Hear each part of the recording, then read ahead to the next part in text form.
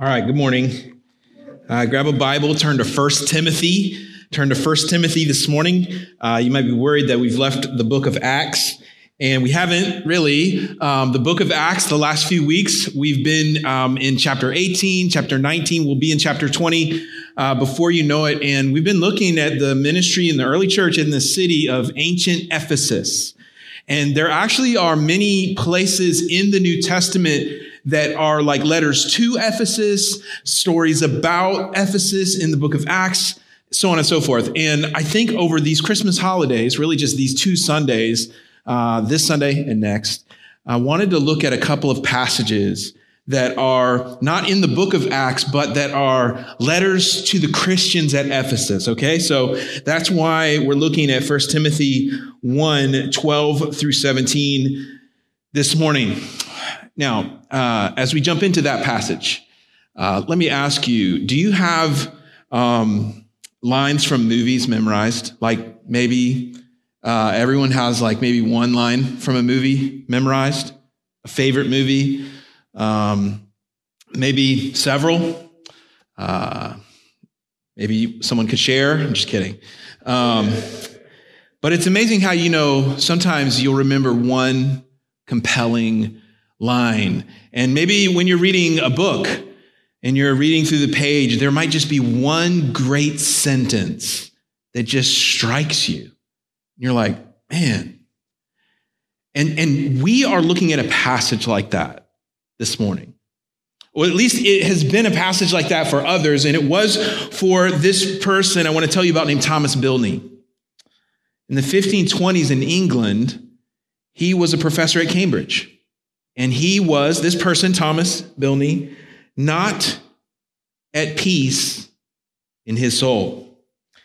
Anyways, this guy named Erasmus, he visited this place in England, and he had translated the New Testament into Latin, Erasmus had. And this guy, Thomas Bilney, wanted to get a copy of that because he was really intrigued by this new Latin translation. And I'll just read you the quote. He said, "I bought the book being drawn by the Latin rather than by the word of God. For at that time, I knew not what the word of God meant. On my first reading, I chanced upon these words.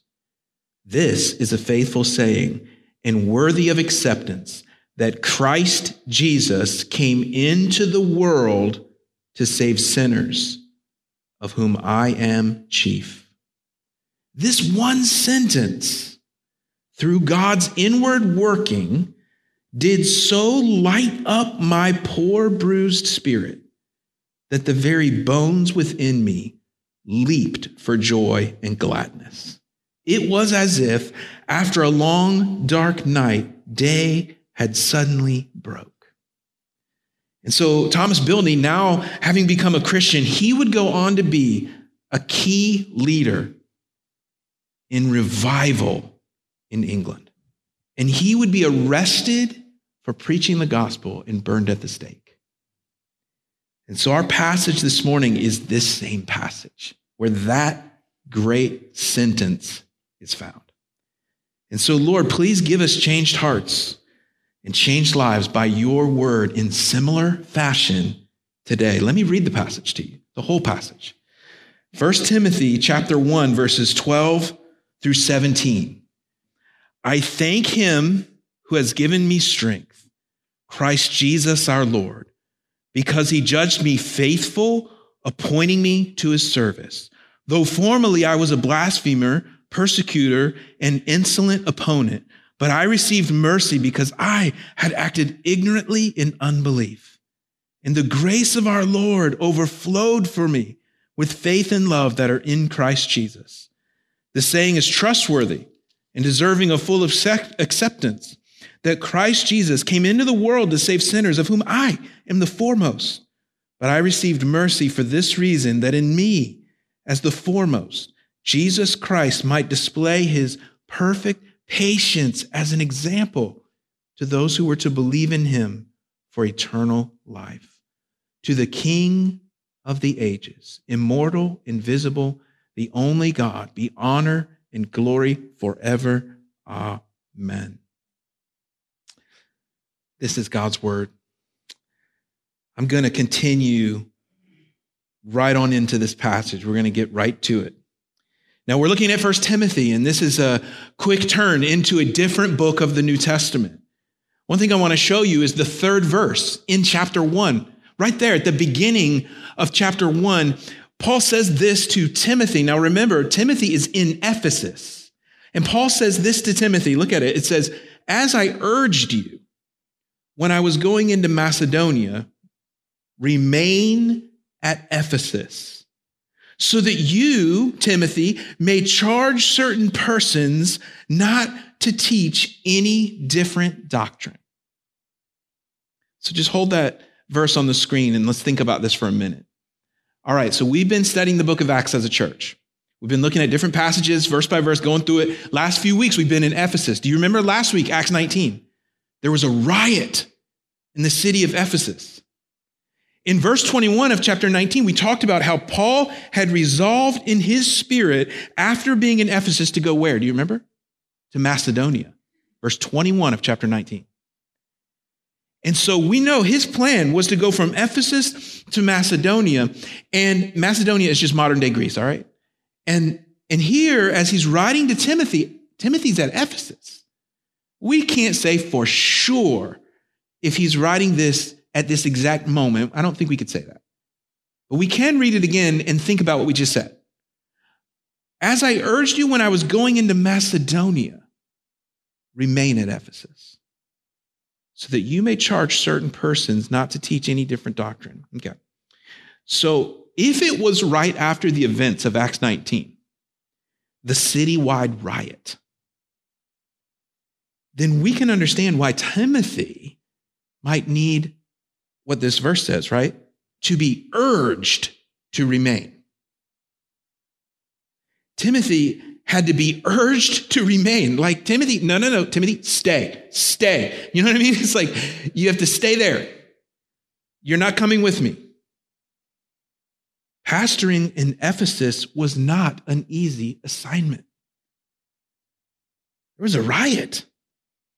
There was a lot going on there, like anywhere.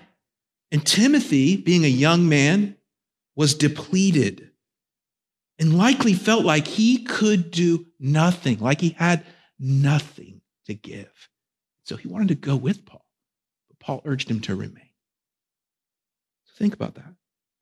Because as we study these verses, verse 12 through 17, I want to submit to you that Paul is encouraging Timothy by modeling for him and talking about what he can give when he feels like he has nothing to give. That's the outline this morning. 3 things Paul can give, can offer up to the Lord. 3 things Timothy can give. 3 things you and I can give when we feel we have nothing to give. Number 1, thanksgiving. Thanksgiving. And I would say it this way: I can give thanks for God's surprising grace and calling upon my life. That's true for every believer, not just for apostles or pastors. I can give thanks for God's surprising grace and calling upon my life. That's from verses 12 through 14. Look at verse 12. I thank him. This is Paul. He's saying this, but he's saying this to and for Timothy as an example for Timothy. I thank him who has given me strength, Christ Jesus our Lord, because he judged me faithful, appointing me to his service. Given me strength. Do you see that? Paul's referring back to his conversion. And he's talking in the past tense. There was a past tense moment where I was given strength. Not strong before that. That moment, given strength. That's what he's saying. I was given strength. And then he says, because he judged me faithful. The NIV says, he judged me trustworthy. What does that mean? What does that mean? Well, I think there's like 2 options, right? A or B. So does it mean A, that Paul was a faithful Pharisee impressing God, and therefore a perfect candidate to be appointed as a Christian apostle. God was looking around for someone faithful. Oh, look at this Pharisee Paul. He's so faithful. Let's make him an apostle. It could mean that, but it doesn't. Or B, Paul was not faithful to God at all in his former life, which is what is so surprising and why he's thanking God for surprisingly judging him faithful. Yet now, because he has at a moment in the past been given strength by Christ, Paul can be faithful. Ding, ding, that's the right answer. That's what it means, because he judged me faithful. You see, it says, appointing me to his service. We're still in verse 12. Appointing me to his service. Paul understands that he was saved to serve. Appointed to service. That's the literal word for deacon in the New Testament. It means to serve. Saved to serve. So look, Paul's referring to his conversion. He's giving thanks for it. In one moment, three things happened. He was given strength. He was judged faithful. He was appointed to serve. Verse 13, he says, but it was so surprising. And here's why. Verse 13, though formerly I was a blasphemer, a persecutor, an insolent opponent, but I received mercy because I'd acted ignorantly in unbelief. Paul is saying who he was before Christ.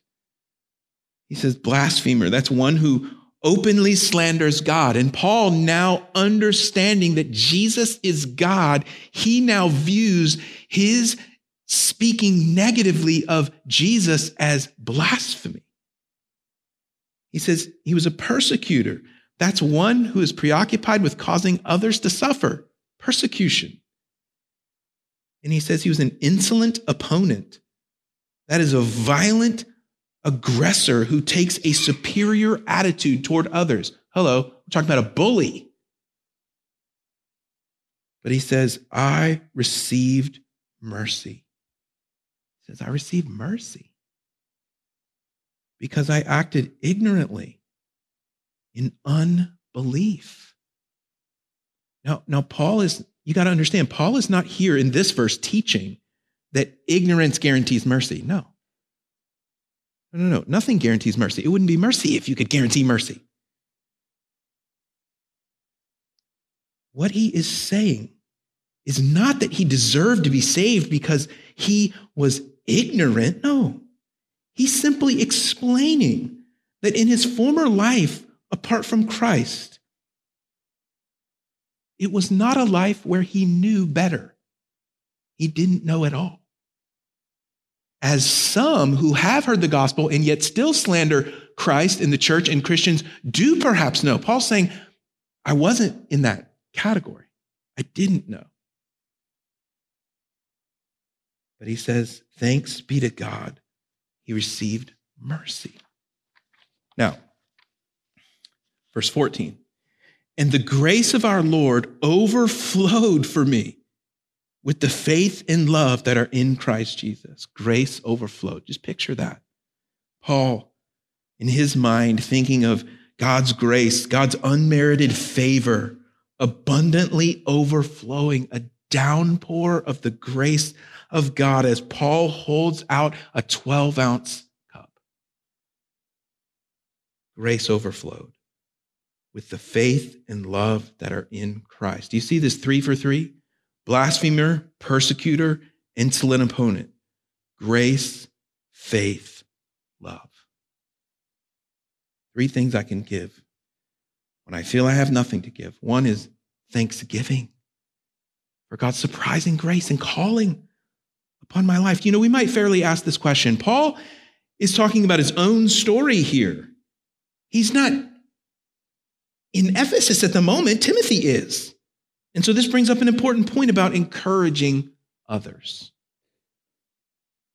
Good counselors and encouragers don't share too much of their own story, right? You don't go to a counselor to listen to them talk the whole time. But they do share some. They should share some.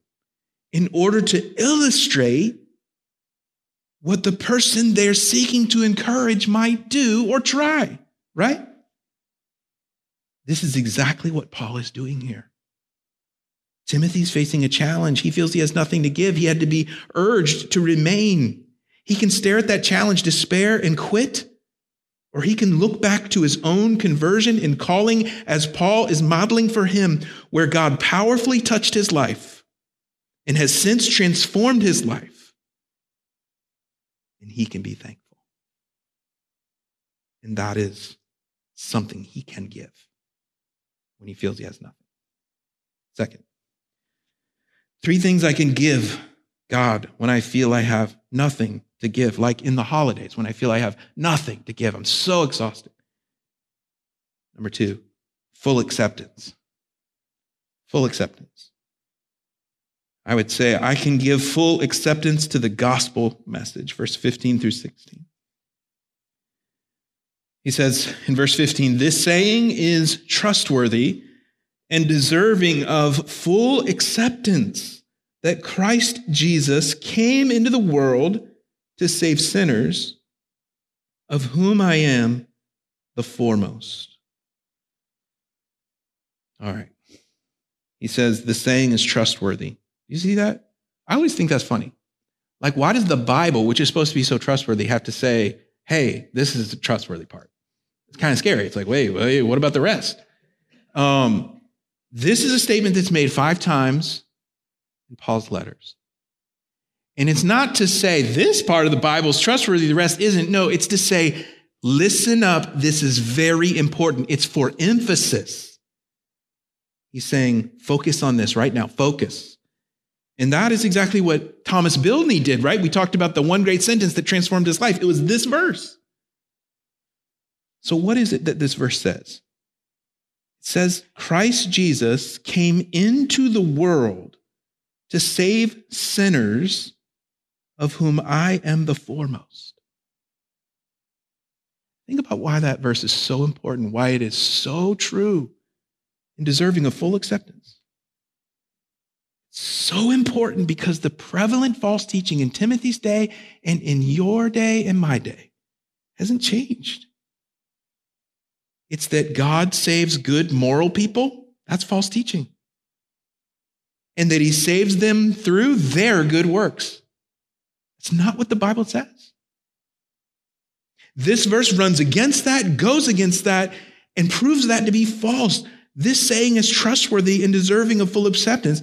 Christ Jesus came into the world to save who? Sinners. Great sinners. Paul says, of whom I am the foremost.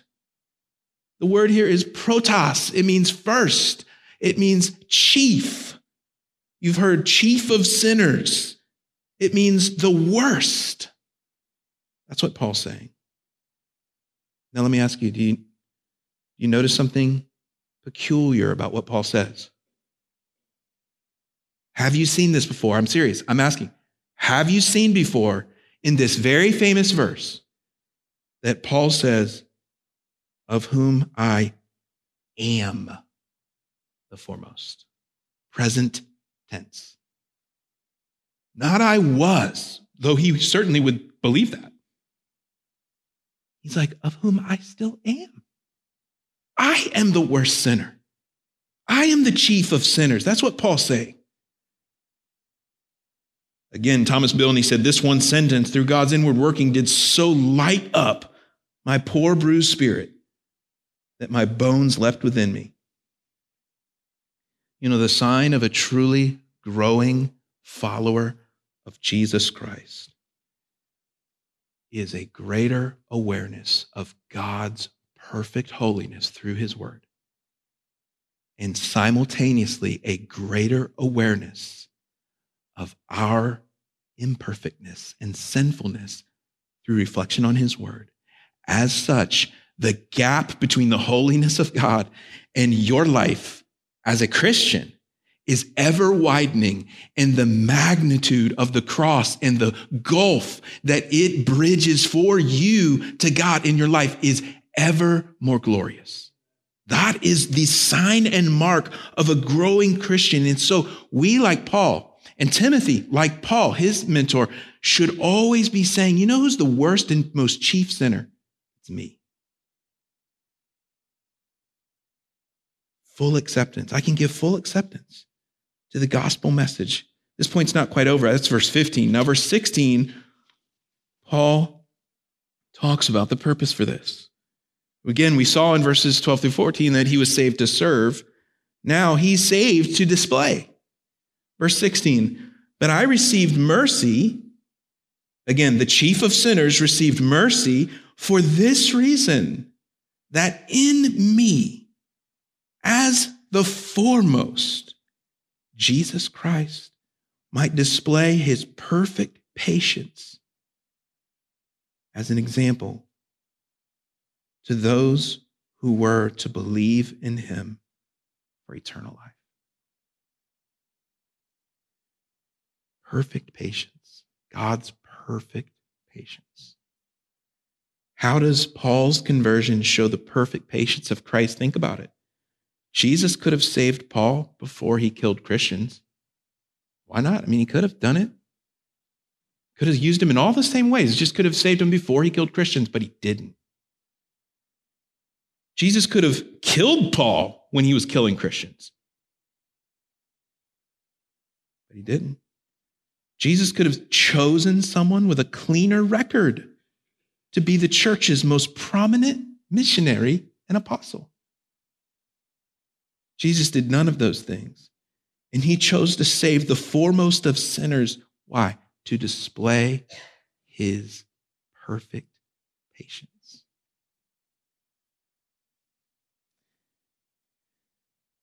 Think about just this passage, verses 12 through 17. What is said of Paul and what is said of God. Paul, he's a blasphemer, a persecutor, an insolent opponent, the chief sinner.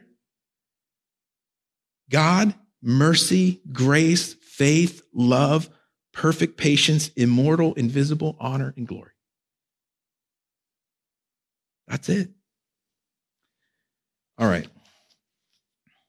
Full acceptance of the gospel message.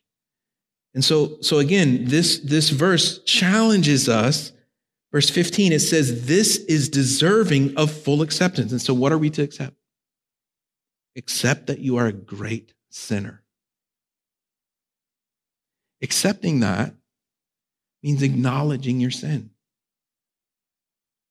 It means being honest with yourself about what the Bible says about you, that we're all sinful. And we can be comforted. I love this quote from author Kent Hughes. He says, we can be comforted in the truth that he can, he has, and he will save great sinners. So accept that you're a great sinner. And accept that Christ came to save sinners. And you say, how specifically? Well, 1 Corinthians 15 tells us in 5 words. You know them? Christ died for our sins. On the cross, Jesus died for our sins. That's it. So we accept that Christ died for our sins. We accept that we're a great sinner. We accept that Christ died for our sins. And then we accept the salvation that Christ offers us. You say, how? Look at Romans 10. If you confess with your mouth that Jesus is Lord and believe in your heart that God raised him from the dead, you will be what? You will be saved. 3 things I can give God when I feel I have nothing to give. 1, thanksgiving. 2, full acceptance of the gospel. Friend, have you done that?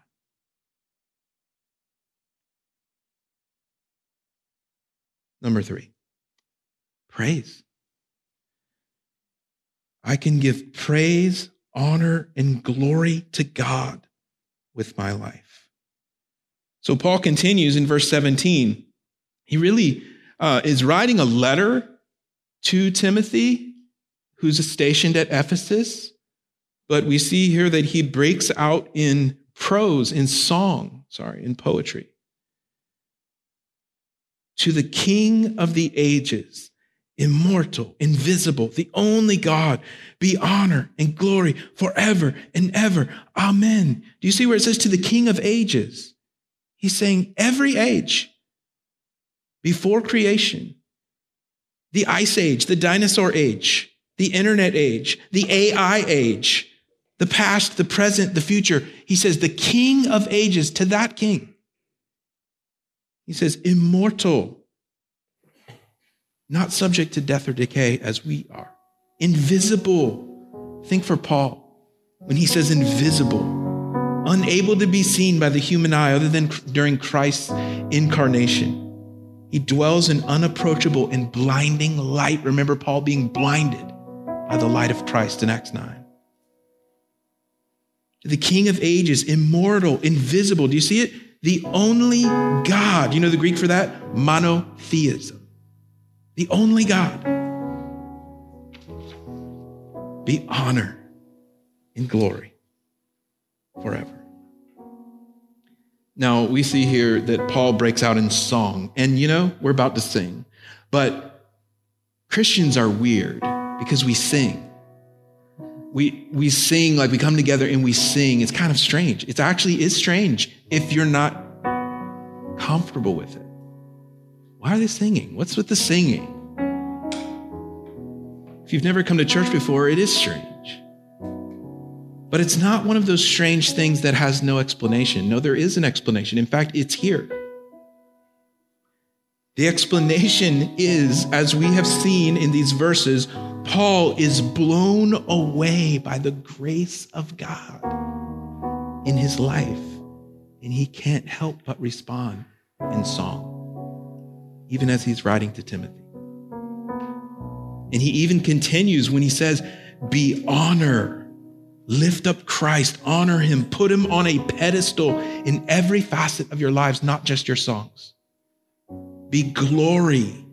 Glory means weighty. Make Christ prominent and weighty in every facet of your lives, not just your singing. Be honor and glory forever. Amen. And so we'll close. But when we feel we have nothing to give, whether you're Paul, whether you're Timothy receiving this encouragement from Paul, or whether it's you or me this morning or this week, we can give thanks for God's grace, which is surprising. We can fully accept the gospel, great sinners, great salvation. And we can and we will give praise and honor and glory to God with our lives. Let's pray.